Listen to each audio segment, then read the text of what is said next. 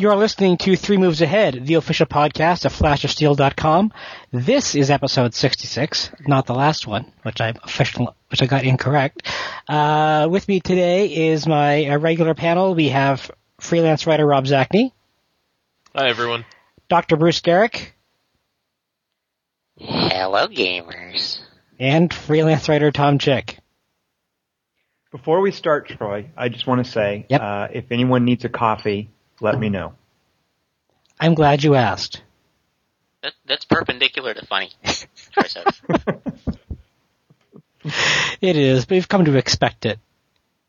I'm sure we would miss it if you came on and you didn't say it. We would give you grief for not saying it at all. That's right. And one of these days I'm going to do that, and you'll be sorry. Everyone will be sorry. We'll be sorry? Really? That's... What that is, Bruce, that's less creepy than your Hello Gamers thing. That's what that is. No argument there. Today we're going to take another look back at classic game design, and we're going to look at Simtex, one of the great strategy game developers of the early 1990s. Recently, Good Old Games re-released the Simtex classics, Master of Orion 1 and 2 and Master of Magic, for sale. There will be a link to Good Old Games and where you can buy these at a very good price at the bottom of this podcast on the Flash of Steel post. People ask, I always say bottom of the podcast, and no one has a clue what that means. It means there's a post about the podcast on flashofsteel.com. There are links at the bottom of that post.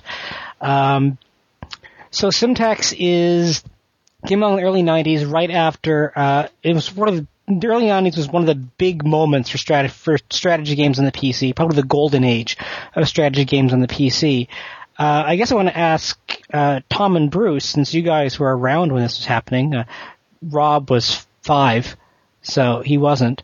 What made Simtex special? What made it different? Why are we devoting time to this? This was Tom's idea. I think it's a great idea to devote an episode to Simtex. What is it about the Simtex games that stands out? I would argue their unique ability, I say unique, their almost unparalleled ability, and not even Firaxis really has been able to achieve it to a point that Simtex has, to combine personality and gameplay. Firaxis always does great gameplay, but Firaxis stuff can be sometimes a little dry. They're very much in that Civilization rut, and you know, they've done some great stuff with pirates, but I always felt that Simtex did just a fantastic job of taking gameplay that we've seen, mainly in Firaxis games, and giving it personality. And I don't think since then, I think to even come close to what Simtex has done, you have to look at a third-party mod like Fall from Heaven. So that's the niche that I would put Simtex in. This idea of personality meets gameplay, and neither one trammeling over the other. Do you agree with that, Bruce? I'm put in the uncomfortable and unfortunate position of needing to agree with Tom, so I'm just going to kind of skirt that question altogether and go off and say that my favorite Simtex game is a game called 1830. All right. Which is the sort of forgotten Simtex game. I think it's actually the best railroad game, right? Yeah. It's a railroad. It's a conversion of old. I think Francis Tresham designed 18XX series, but they did a great job of converting it to the computer. I mean, and it has great AI, by the way, which is something you can't say about pretty much any of the other Simtex games. But that one aside, since it's a completely different type of game, I guess personality is a way to describe it. I have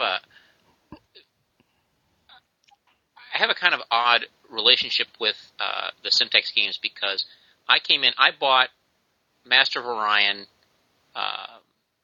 the original Master of Orion, on 5.25, or no, I guess 3.5-inch floppies when I was walking through an office supply store, and I just saw this box, and it had some picture on it of some goofy spaceship, and I was like, that looks interesting. I think I bought that and the original XCOM at the same time. and it was a while before I think I got to the original XCOM. Maybe memory is fading here, but for a long time I really, really, really liked that game. Much more so than any of the other games, and it's been interesting to sit down with the three of them again, which I did get a chance to do this weekend, and see how my opinion has changed. I have the advantage that I have through the Freedom of Information Act, I was able to obtain some documents which were produced by a certain Tom Chick on or about the date of October 2nd, 2000, when he was writing a column called A Retro View. And Tom made some very, very interesting comments about the game Master of Orion 2. So we'll get to those comments that were made by Tom Chick, because I think many of them should be held up to the light of day. But I think that Tom is in general correct. The games do have a lot of personality, and they have these hooks that I think the only game that I really remember having the same kind of hooks for me was Alpha Centauri. I don't think there's any place where things like Mershans and Silicoids and Cylons and whatever else. Don't forget the Bullrathi. Yes, Bullrathi, the freaking bears. And the one nobody ever wants to play. Yeah. Well, yeah. So all those things are kind of they're so vivid for me in a way that basically only the factions in Alpha Centauri. Well, Go ahead. I wrote a column for a revisionist history column for Computer Games magazine back in the day about Simtex, which Tom Chick actually edited. I remember getting back his edits on that column, and he loves the red ink. And then Did you footnote his article, PC Retroview, in the I did not, but now I didn't. He didn't even let me know he did it. I mean, that's not full disclosure at all. I mean, I'm kind of upset about that. But I made the case that one of the things about Simtex is they're one of the first strategy developers to get to really popularize and make successful the idea that for races, biology equals destiny. That you should have cultures that are very different from each other, that play very differently from each other. And I think that's what you see in Alpha Centauri as well, picked up by Firaxis / Microprose. The idea that you should give the player the chance to have a very different experience no matter which side they're playing. And before Simtex, that was not the norm in strategy gaming. In strategy gaming, generally, it might be a palette swap, maybe a couple of different units, but the game would play pretty much the same no matter which side you were. Master of Orion and Master of Magic really broke that. And since then, it's very hard to make a strategy game that doesn't have sides played very differently from each other. People expect that now for factions to be dramatically different or have special powers or unique units, and it's something that Civ has eventually moved towards, even more dramatically, they hope, in Civ 5. But that's a Simtex design. I actually want to jump in, Troy, and say that Simtex certainly brought it to computer gaming, but isn't Cosmic Encounter that sci-fi board game, doesn't that go back to the 80s or something? And the whole concept behind Cosmic Encounter was you have simple mechanics, but each race basically breaks the mechanics or somehow. I did not play Cosmic Encounter. You may be correct that it did exist in board games, but in the computer gaming world it probably didn't. Certainly not that I can recall. So Simtex certainly brought it to computer games, but that's an idea that I think had been around for a while. And one of the reasons that I think we didn't necessarily see that in more strategy games is, and let me float this and you guys can tell me if I'm wrong, it seems to me that strategy games had been previously concerned, and this is partly because they grew out of war games, with a kind of reverence for history. And when you have subject matter that's that kind of dry, it can be difficult to really break up the gameplay. Science fiction affords a whole different luxury for introducing weird, different, distinct mechanics. Like, I think it's much easier to integrate personality and gameplay when you're playing with science fiction or fantasy in a way that Civilization, Age of Empires, and war games, in a way that they can't do. Weren't there big fantasy sci-fi strategy games before Master of Orion? There were, but I think of them as variations on strategy. Well, sure. I mean, but I'm saying, they existed, and Simtex was the one that actually. I'm not saying Simtex was an original idea. They invented this, but they brought it and they popularized it. They did it so well. You can't look back now and imagine strategy gaming not having that. Well, I'm going to argue with you and say that while it's easy for science fiction games to sort of create these ahistorical mechanics or environments that they're sort of not constrained by historical expectations. I think they're also very dry, and they tend to be very dry. Even as much as I like Alpha Centauri, I hated the tech in Alpha Centauri. I mean, it just didn't make any sense to me, and there was nothing I could really the weird whatever non-linear mathematics or whatever. I mean, that doesn't really tell me anything about what I'm making. And I think it's hard for that. While the personalities in that game were really good, I think a lot of the rest of the game, or some of the rest of the game, the tech tree specifically didn't really. It's easy to get lost in this kind of abstraction, and also you can't really build a world out of a bunch of space and some planets. I think that was a problem that Galactic Civilizations always had. That you just had this kind of like barren map, and there was really not much to get excited about or much to really personalize it. So I think science fiction games have their own problems with that kind of thing. And Reach for the Stars, like the original Reach for the Stars, the now amazingly almost 30-year-old Reach for the Stars, those kind of games, sort of because they were space games, they sort of depended on this very mechanical, mathematical, computational kind of gameplay where, you had so many of X ships and they colonized planet Y and it gave you Z number of whatever credit things. So I think that Civilization is the game that actually sort of broke out of that and gave things a personality. I mean, the idea of having cities where you built improvements and things like that is, we'll talk about it, but Master Magic is basically Civilization with magic. Yeah.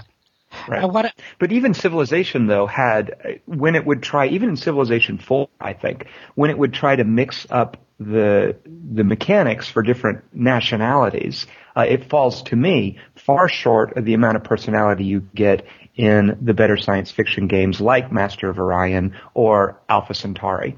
The fact that the Spanish get cheaper churches or whatever, like that always seemed like a poor follow. That always seemed like a poor analog to the fact that something like the Silicoids eat rocks. That sort of, yes. The way you can mix up the gameplay with that is markedly different. And it's interesting, Bruce, to see over the course of the Civilization series how they kept trying to push that harder and harder, this idea that different nationalities play differently. And I think the one where they finally managed to rival what Master of Orion did in terms of giving each side unique personality was their least historical one, and the Civilization that they made for console systems, and that's Civilization Revolution. In that, they finally basically threw up their hands at this idea of being at all reverent to history, and they just made up crazy stuff about different nationalities and gave it a kind of a board game mechanic in a way. I want to get Rob in here. Rob, you didn't play the Simtex games when they came out because you were 5.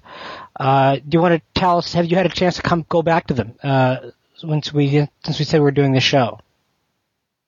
Yeah, I mean, not as much time as I had hoped. So looking at them now, what do you see? What did you expect, and what did you see? Well, I mean,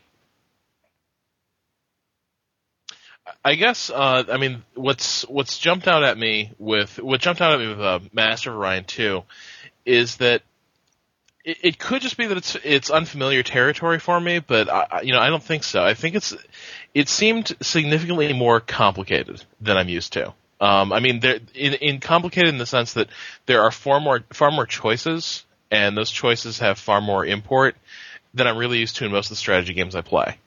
And just take one example that really jumped out at me, just the tech tree. There were so many different development tracks that I could pursue from the word go. And, I was not in a situation where it necessarily paid to keep doing the low tech, the low cost techs, as they became available. But I had to make choices and choose a development track and maybe think about how I wanted to craft my research strategy. And I mean, in all honesty, that's not something I'm used to having to do.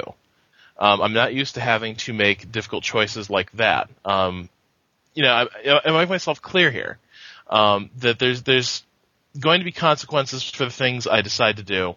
And other games, it just feels like there's more generic development tracks that I've come to sort of lean on. And in Master of Orion, I didn't have them. So I mean, that's the first thing that caught me off guard, is that there was complexity that I was not expecting. It was familiar territory. It looked superficially like a lot of Space Empires type games I played. But it really wasn't. Now, it's part of the problem, Rob, and I say problem, but it was one of the things that took you aback. The fact that you had to make mutually exclusive choices when you were doing tech research, because that's one of the things that these days is pretty bold. Yeah. Not a lot of games are willing to force players to give up something when they opt for something else, because to some players that feels like punishment. Right. So what part of the learning curve, and I'm thinking specifically of Master of Orion 2, I don't recall a lot of specifics about 1, but in Master of Orion 2, you would be presented with 2 and sometimes 3 techs to choose from, and once you chose one of them, the other 2 you would have to say goodbye to. So you were locking yourself into choices that you could break out of by stealing or trading techs sometimes, but you were basically having to make a choice about things that would have implications way farther down the road that you couldn't just go back and take a mulligan on or get all 3 or all 2 of the techs. Was that something that was difficult to adjust to? No, I mean, that's exactly what was difficult to adjust to. Because what I'm used to is that in most strategy games I play, you're going to be able to do everything. If it's in the game, it's going to be an option for you, and you're going to get there. You might arrive at it different times, but it's going to open up for you. Mm-hmm. And what caught me off guard here is that this game takes a completely different view of development than I'm accustomed to. It's very much about choice and consequence, and I don't know. I find it interesting that so many strategy games, that have come after this, kind of deny that. They take a almost more fatalistic view of development. That the same thing is going to happen to everybody, no matter what. Master of Orion, I was really surprised that that's not the case. Mm-hmm. And I feel that's the strength of the game. Yeah. That's one of the things I love about it. Now there are sort of ways around that. Another great thing about Master of Orion 2 that doesn't really reveal itself when you're first learning the game, but over the long haul you come to appreciate, is how choosing a different race is simultaneously, it's not just going to affect the type of gameplay and how you use your resources and how you develop, but it's also, in a way, it's your difficulty level. Certain races are much easier to play than other races.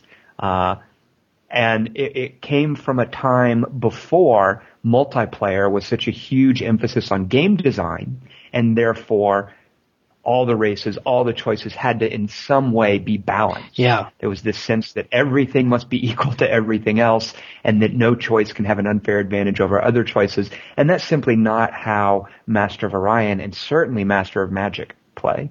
Simtex was developing for a very different player base that accepted the fact that if you choose the Cylons and if you choose to be a creative race with a huge tech advantage, you are going to ride roughshod over everyone else.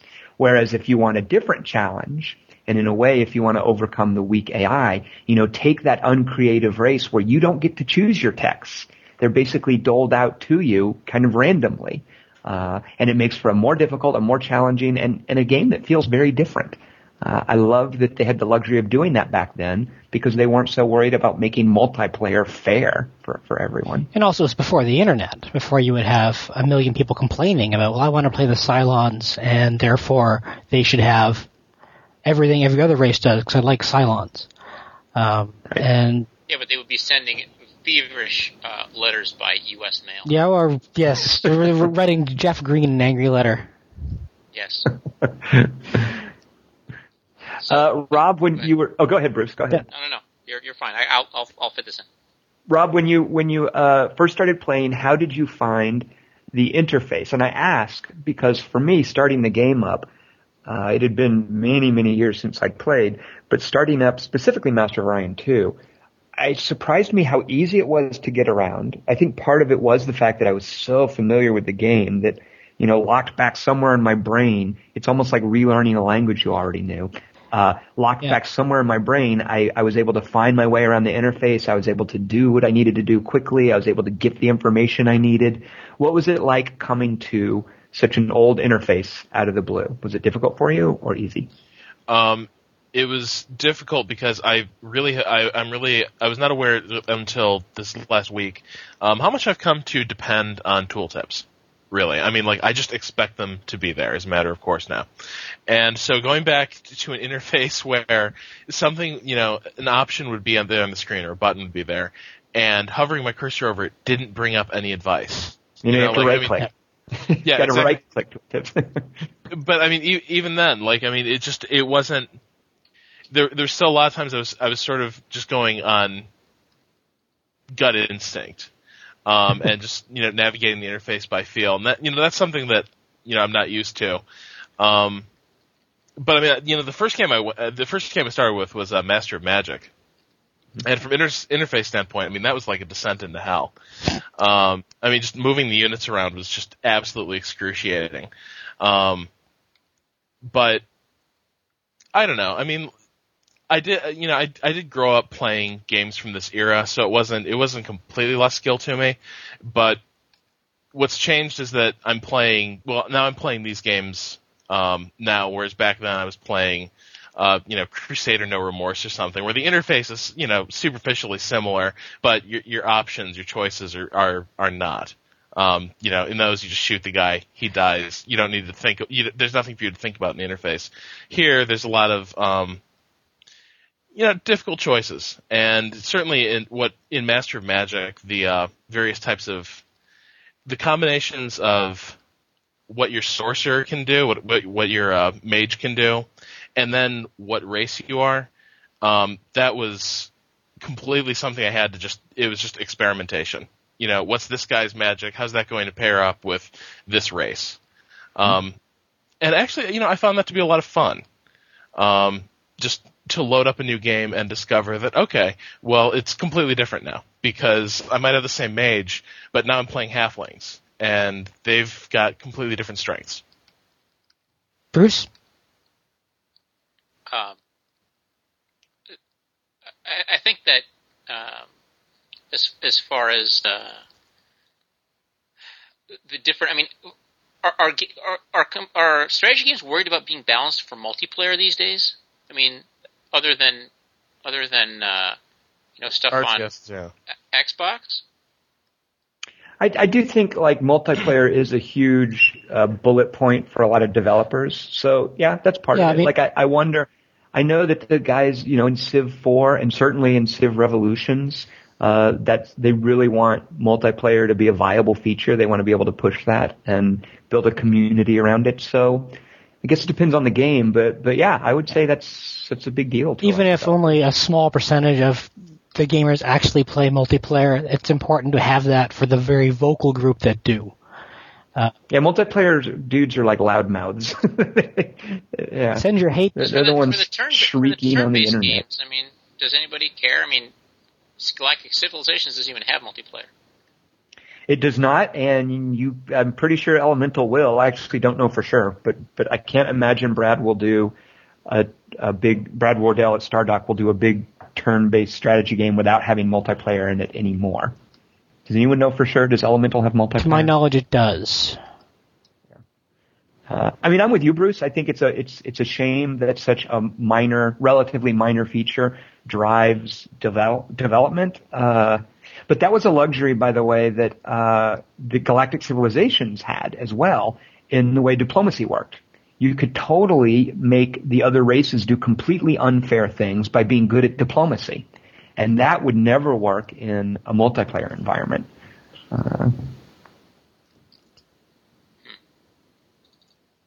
So yeah, what makes you ask? Because you hate multiplayer? No, I mean, I just don't. I mean, the whole idea of balancing things for multiplayer. I mean, I didn't know that was like such a big deal. Well, I mean, in real-time strategy games, sure enough, but these are turn-based strategy games, and I don't know that was, was that really an issue like beforehand? You see, that's the thing, is I don't think it was when Simtex was developing, but anybody now who would be in Simtex's shoes, namely a developer making a game for a big publisher, that multiplayer equality, that sense of everybody can have every toy. And you're right, it's mainly in real-time strategy games. But I think it's also in whoever's doing turn-based games these days. I mean, Elemental, I think, is a classic example. Is there's going to be multiplayer in there, and I don't envy Brad having to put personality into his different races and then also make it fair for multiplayer. I hate to keep bringing up Civilization Revolutions because it's really fashionable of us to sort of poo-poo that game, but I think they did a great job. A game built for multiplayer that has dramatically different sides with gameplay twists that give each side personality, and that I think, for instance, Portugal is completely unfair in multiplayer Civilization Revolutions. And I love that about the game. Do you want to explain why Portugal is unfair? One of the huge advantages you get in Civilization Revolutions is being able to sail across basically deep water squares and get to, I think they're called artifacts. They're like and Portugal can do that from the get-go, whereas everybody else has to reach a very a later point in the tech tree. And I think it's Portugal, maybe it's Spain. It's one of those people on the Iberian Peninsula, but they can immediately make a beeline and grab all of these great great resources early in the game before anybody else has a chance. And you know what? I say that, but I would wager that anybody who knows the game better than me can probably think of a similar trump for a lot of the races in Civilization Revolutions. And I love that it's such a multiplayer bait, that they really want it to be multiplayer, and that it is a little unfair. So Bruce, I hope you're right. I hope that it's not a big concern for developers doing turn-based strategy games. But I think that's why there is such inequality among the sides in Simtex's games, is because it was before that was an issue. Well, I mean, I'm not really sure we can say that. I mean, it's about multiplayer balancing. I think it might be spillover from multiplayer strategy games, but it's not necessarily about multiplayer balancing so much as it's like, I feel like having perfectly balanced sides has just become sort of a convention, something people expect.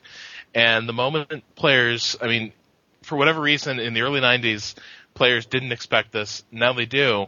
When they load up their game, they expect no matter what race they play, they're going to be different in certain ways, but fundamentally they're all going to arrive at the same ability level. And the moment that doesn't happen, whether or not it's a multiplayer game, the moment that doesn't happen, it's a problem. It's identified as a problem. This game is not balanced. These factions aren't balanced. You've released a broken game. And I'm not sure where that really comes from, except that players have looked at what developers have done with multiplayer strategy games, and now just think that's how you make a good strategy game.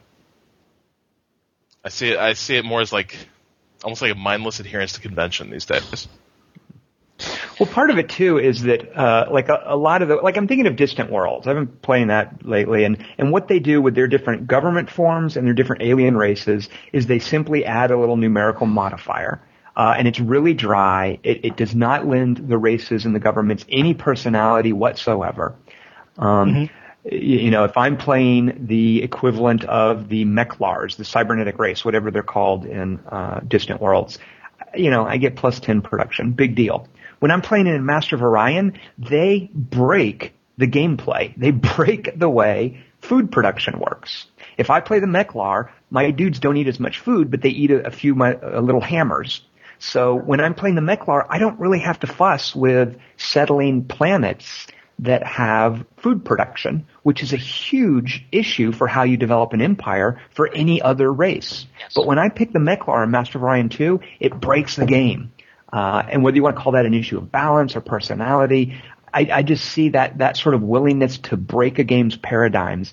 I see that so rarely in strategy game design, and I wish there was more. I mean, that's kind of evidence of, Simtex's whole thing of personality. It's if they were looking up what would a cool race be, and then build, this cool race would do this, and it would do this, and develop the personality that comes through in the races instead of, is this going to be an opponent too hard for the player to play? Well, maybe, but they'll have some fun losing to the Rock Eaters or whatever. I think that shows a lot of creativity, if not necessarily great, I guess, traditional game design ideas.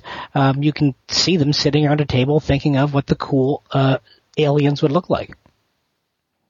Well, can you guys think of strategy games since then, though, that have done that? I mean, I mentioned Civilization Revolutions, which I really liked, and I'm sure there's some that I'm simply not thinking of.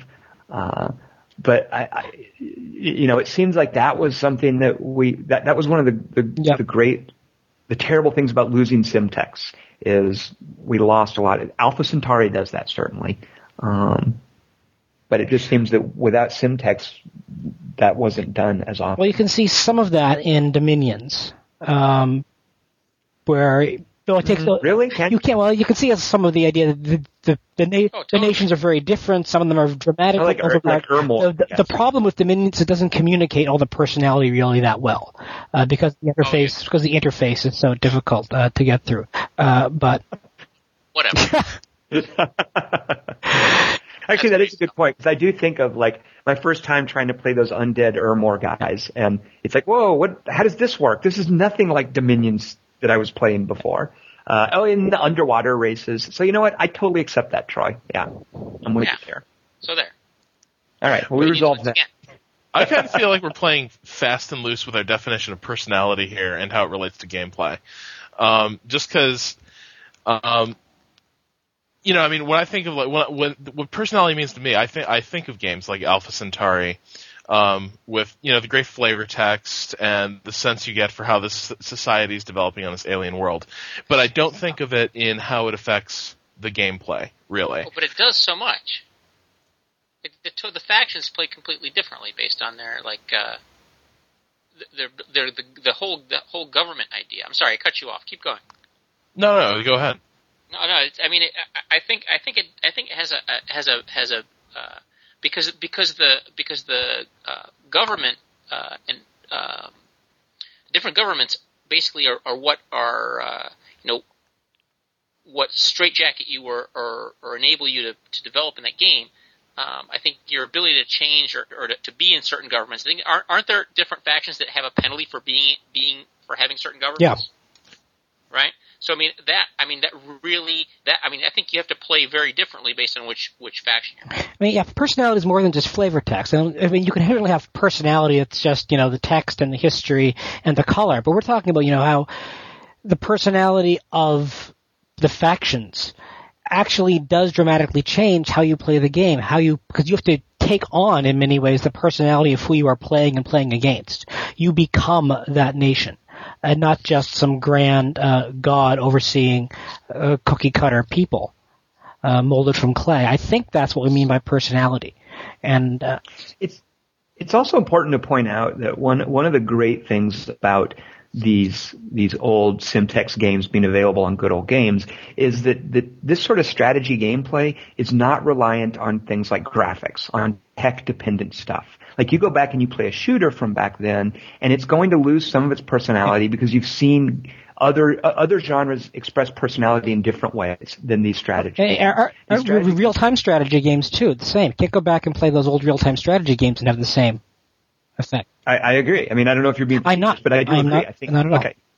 A lot of StarCraft 1, suffers mightily. Even though it's got great gameplay, it's tough to look at, and the interface really kills it. In a turn-based strategy game, you can sort of deal with a bad interface over time. The game's not going to run away from you the way that a game of StarCraft runs away from you when you don't have tooltips and you have to look up something in the manual. So that's something as well, that when you play a game like BioShock, for instance, BioShock at its core plays like any other shooter, but it gets its personality from the graphics, from the atmosphere, from the sound, things like that. Whereas the way that these Simtex games express their personality is through the gameplay, through the fact that my Mechlars don't have to settle food planets. That's a gameplay personality thing. Right. And it makes I want to interrupt you, Tom, because I'm going to interrupt you with your own ideas, which you had mentioned in a previous article that I had mentioned already. Will there be a link to this article at the bottom of the podcast? very strongly suspect there will be a link to this article at the bottom of this podcast. Excellent. And I'm going to send Troy a URL for it right now.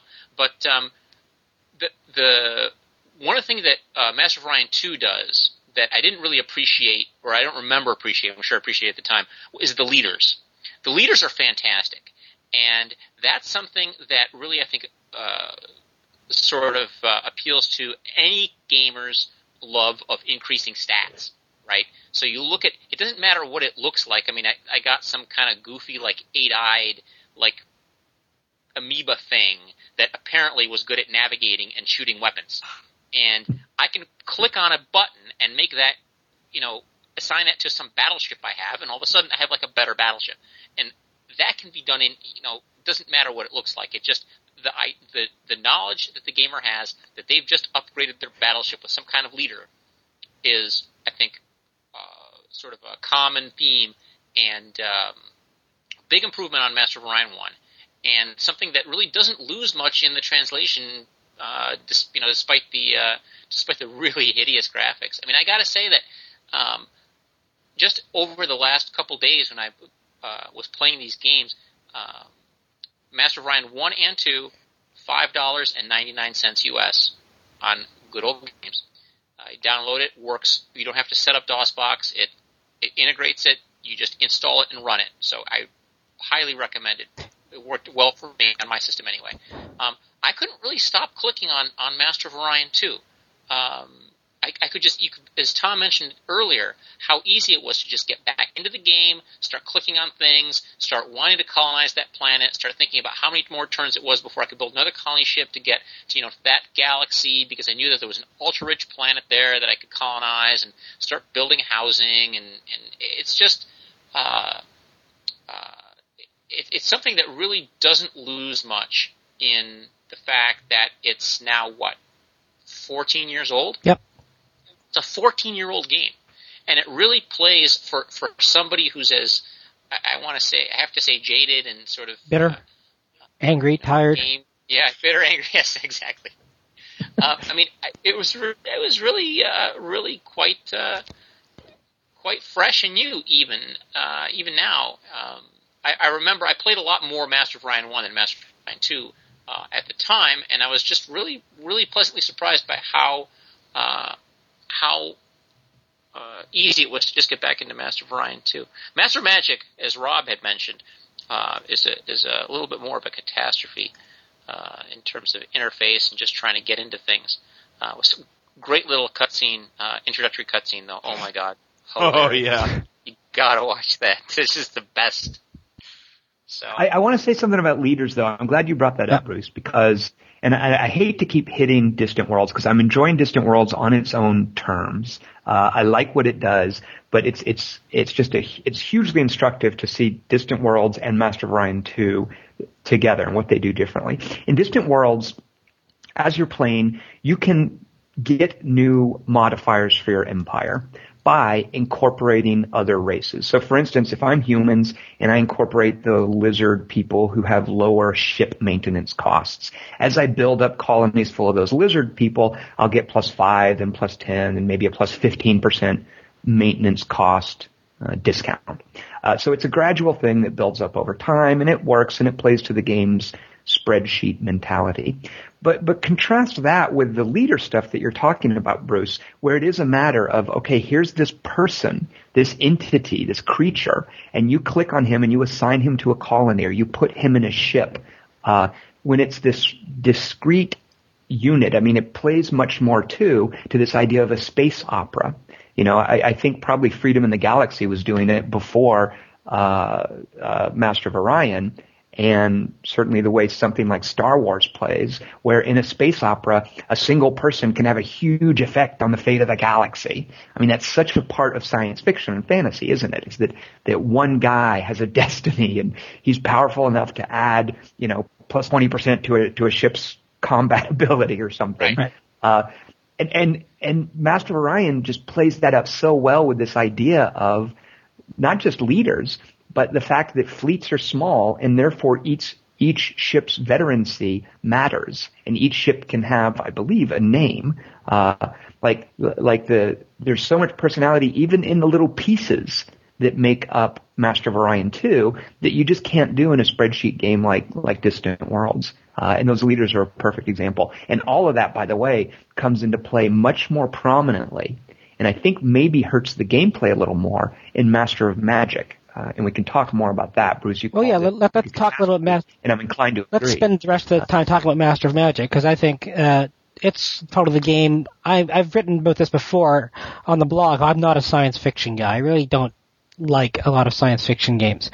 But of the Simtex games, I like the Master of Orion games much more than Master of Magic, partly because Master of Magic does seem very civish in very many ways, but also at the interface, I could never really get it or understand it.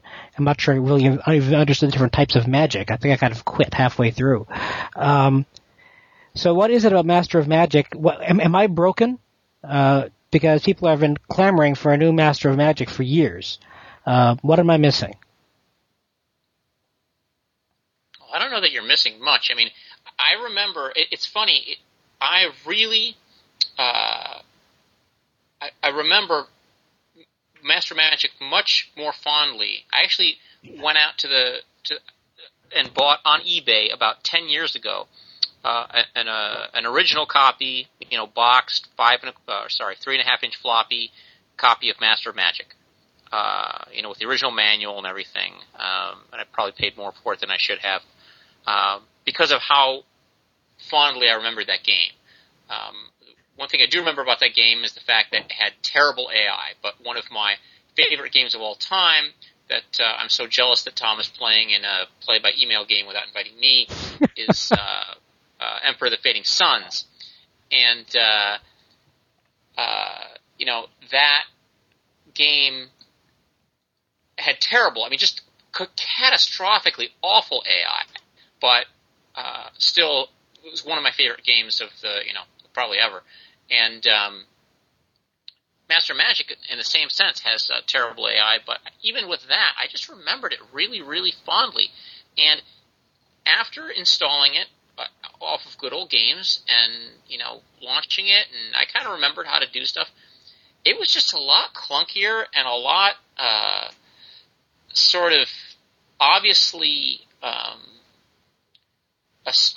clone of Civilization with some magic in it.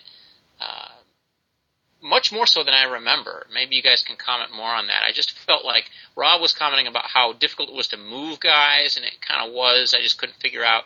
I had a whole bunch of different. It was very unforgiving of mouse clicks, but I'm sure that's stuff that you could get over. But it just seemed sort of unnecessarily complicated and busy in a way that Master of Orion 2 and the original Master of Orion were not. I wonder if you guys have any thoughts about that. I'm thinking that part of it is just that we are still so familiar with something like Civilization 4, which we've all played recently, that it's hard to go back to that model of moving armies around on a tile and losing a lot of the streamlining and a lot of the great interface stuff that we got in Civilization 4. I'm just much more conscious of it when I'm playing Master of Magic than when I've got a single screen galactic display in Master of Orion 2, which is just so elegant and simple, and you just move the ships in their little jump lines from planet to planet based on your fuel cells. It's hard to go to that tile-based army movement when it's more primitive, when we've seen it done so much better more recently. I think that's part of it. And I also feel that the tactical combat really does kind of bog things down. Well, that's why Meyer never introduced it into Civilization. Right. He's a smart man, that Sid Meier. He has a long career ahead of him. He argued, people asked him whether there wasn't any tactical combat in Civilization, and his argument was it would just bog down the game. Yeah, but here's the thing. The tactical combat in Master of Orion really doesn't, so I'm not sure how that fits. It can, though. It can.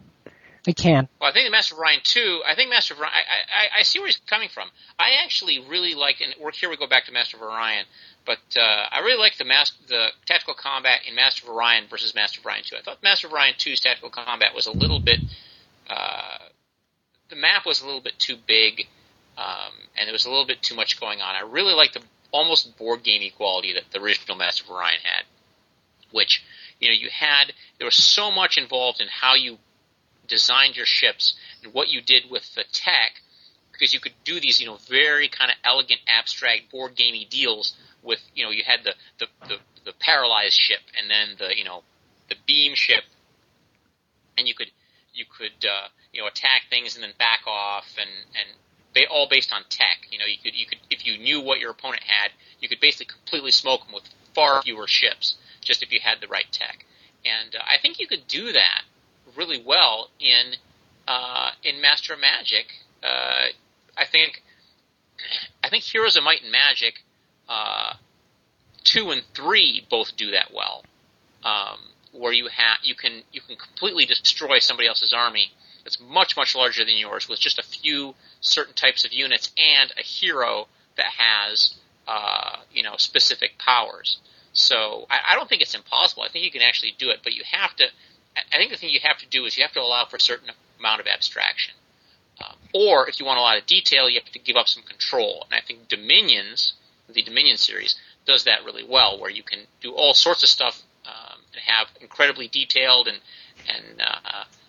rich sort of army customization. But then when you actually fight with it, you have to give up control of that. Otherwise, it would just really bog things down. So I think there are different ways to solve that problem, and I think Sid Meier should re-examine that possibility. Since he's such a great game designer, I'm sure he could come up with something that I could only, couldn't even speculate about. Well, you can't really. I mean, the tactical combat in both Master of Magic and Masters of Orion, the tactical combat really is the payoff.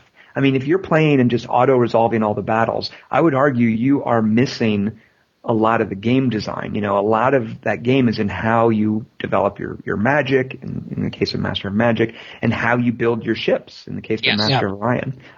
So the tactical combat is, I don't want to say a necessary evil because it's not bad, but it's a necessary part of the game design. Even though I agree with what Sid Meier says about pacing, I think it can hurt the game's pacing. I think it's so intrinsic to enjoying Master of Orion that you can't get around it. It's a necessary part of the game. Oh no, the tactical combat in Master of Orion is I agree. It's kind of the point of the game, and I don't disagree with that. I just think it's a lot. I had a much better time with the tactical combat in 1 than in 2, and in 2 it did start to bog down a little bit for me, and that's where I get sort of secondary. I get enjoyment from other aspects of Master of Orion 2, whereas in Master of Orion 1, that game is so vanilla in its sort of strategic aspect. I mean, you're just moving sliders around that. I think that the tactical combat really is the whole point of the game. But I can't imagine either one of those games without tactical combat. The Dominions parallel is great, Bruce. I'm glad you mentioned that, just because that's one way to deal with the AI imbalances, is make the AI play both sides, but still see the battle unfold so you can see these toys that you've built and researched in action. And I love how Dominions does that without breaking up the pace and forcing you to play a different kind of game every time you get into a battle. So Sid Meier should look at that. Sid Meier played Dominions 3. There you go. We talk about Dominions all the time. No, we don't. Yes. Not that it's a bad thing. We like Dominions. Dominions is very good. It's like the official computer game of 3 moves ahead. So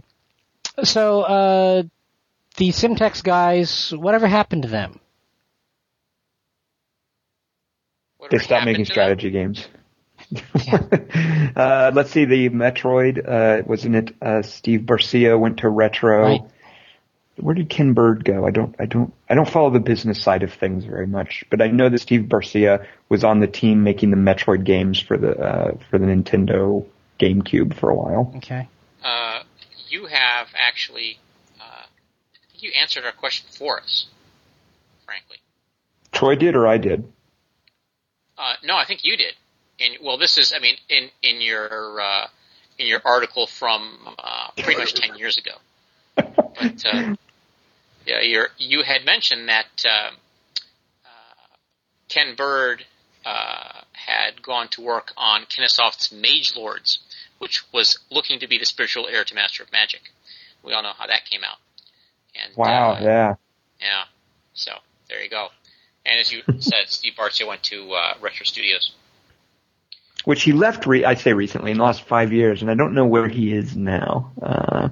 But yeah, so those guys stopped, Simtex, those guys aren't doing strategy games anymore, which is... And they were doing a superhero game when they were shut down, right?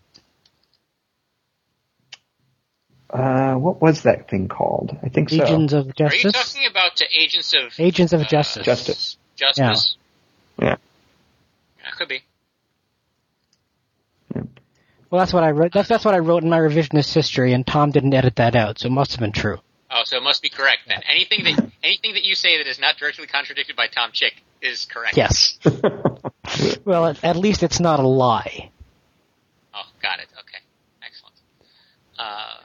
So, I mean, I really feel like we haven't given Master of Magic. I mean, we just sort of went on this love fest of Master of Orion. Let's talk. I mean, can we talk a little bit about Master of Magic? Yeah. Because am I completely am I just coming at this from the completely wrong angle from like 15 years later? But doesn't Master of Magic really seems like it's Civilization with magic and tactical combat? And I just don't remember. If you had asked me that, 5 years ago, I would never have come up with that. I would have said, oh yeah, it's this, 4X game with magic, and it's kind of like Civilization, but it's got these things that are different. But it just, the way you build cities and improve them, and you have the, magic is just research is magic, and food is food, and production is production, and your guys are, and your tech is spells. I mean, it just seems like it's, yeah. The appeal of it, I think, was this idea that you build your own side, your own wizard. Master of Orion had the little race customization thing where you could build your own. You got a certain number of points and you built your own alien race, whatever. That was a great feature. But you couldn't play Master of Magic without building your own race by choosing I think it's a race and a color of magic, if I'm not mistaken. And couldn't you make like mixed decks? It was this whole idea of Magic the Gathering. There was like 5 colors of magic. Yeah. Like life, death, chaos. And you had like, because I just rolled a character this morning, and you had like 11 points to allocate across these categories. And most of the pre-made characters just specialize in like 1 or 2. But you could mix and match and be sort of jack of all trades. And so, it was this really tailored experience. And I think that was what was so mind-blowing back then, was how that really was like building a deck in Magic the Gathering. It really was like building your own side, but without having to pick and choose little different qualities. That's how that's how you made your magic, is you put certain points in certain colors of magic, and that's what you got for the game. And part of the problem. Go ahead. Well, I was going to say part of the problem for me is that was great to go back and look at, but I really liked the way that Fall from Heaven did it, where you pick your religion and your faction, and each one of those choices gave you certain very significant toys or gameplay mechanics. So when you mixed any two of those together, the synergy you got between those two sides was just so vivid and had so much of that personality we're talking about that's rooted in gameplay mechanics.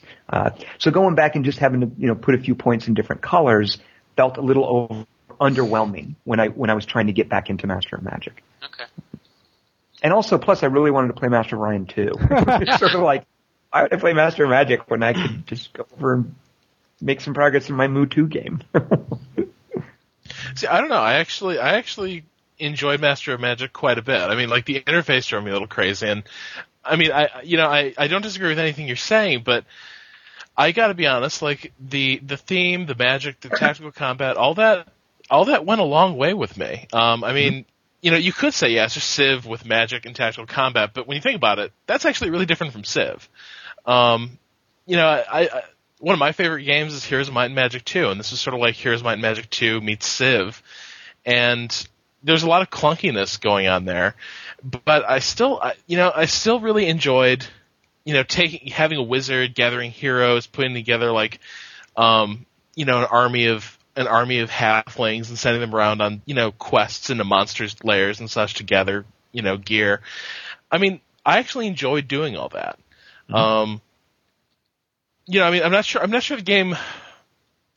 the game really holds up, but honestly, I found myself enjoying it quite a bit and wishing that there was maybe a modern interpretation of it, like a modern translation, a riff on it. There is. On its way. Fall from heaven.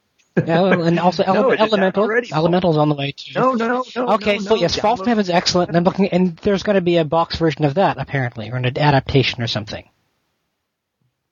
Boxed version? What do you mean? It's going to be like a new game. Yeah, the Fall from Heaven guys have apparently got a deal of some sort. Excellent. So, which I think is great, because really, it is the Civ 4 mod. But yes, that is the game. So, any final words on this before I go off and watch the Lost finale? Well, one of the things that people have said to me, and it's been about Emperor of the Fading Suns, which Bruce mentioned, and it absolutely applies to Master of Magic as well. It's less of an issue with Master of Orion 2, which I think is a more elegant design. But when you've got these epic games that are hobbled by bad AI, a way to think of them, and this totally works if you think of it this way. I have a hard time getting my head around this sometimes, but if you approach them as RPGs, as less about competitive strategy games where you're playing against other players, and think of them more as worlds where you're building up a super powerful character and clearing out the world, I think that goes a long way to salvaging a game like Master of Magic and also Emperor of the Fading Suns from the fact that the computer is just really brain dead and doesn't understand the systems. And with that approach, I was able to not hate Master of Magic quite as much as I normally would have when I was rediscovering it. Cool. That makes sense to me. And that's how I've generally played strategy games. I pretend everyone's stupider than I am. This generally works. Well, the fact is also they're already, I mean, you can approach those as RPGs, but the problem there is that there are already RPGs you could be playing instead if you wanted to play an RPG. But it's sort of like, you know what? You can totally approach Dominions that way. Absolutely. There are better games that you can play as an RPG that are strategy games like Dominions. Right. Yes. So there will be a link to the Good Old Games store at the bottom of the podcast post on flashofsteel.com. You can get both the moves for, was it $10? No, the moves come as a set. $5.99. Yeah, $5 for both, and the Master of Magic is $5.99 on its own. So for $12, you can get 3 games. They work perfectly on XP and Windows 7 with no need to mess around. Good Old Games is a great service. One of my favorites for doing research on old design ideas. So please check it out. And if you're interested in these games, please play them and then come back and fill the comment box with your reflections. If you have any suggestions for future classic design analysis episodes, I'd like to do one of these once a month. I think they're a lot of fun. Please fill the comment box or send me an email at troy.goodfellow@gmail.com or a comment on my Formspring, which you can just do a search on formspring.me. Thanks for the show, guys. Say good night. Good night. Goodbye, everyone.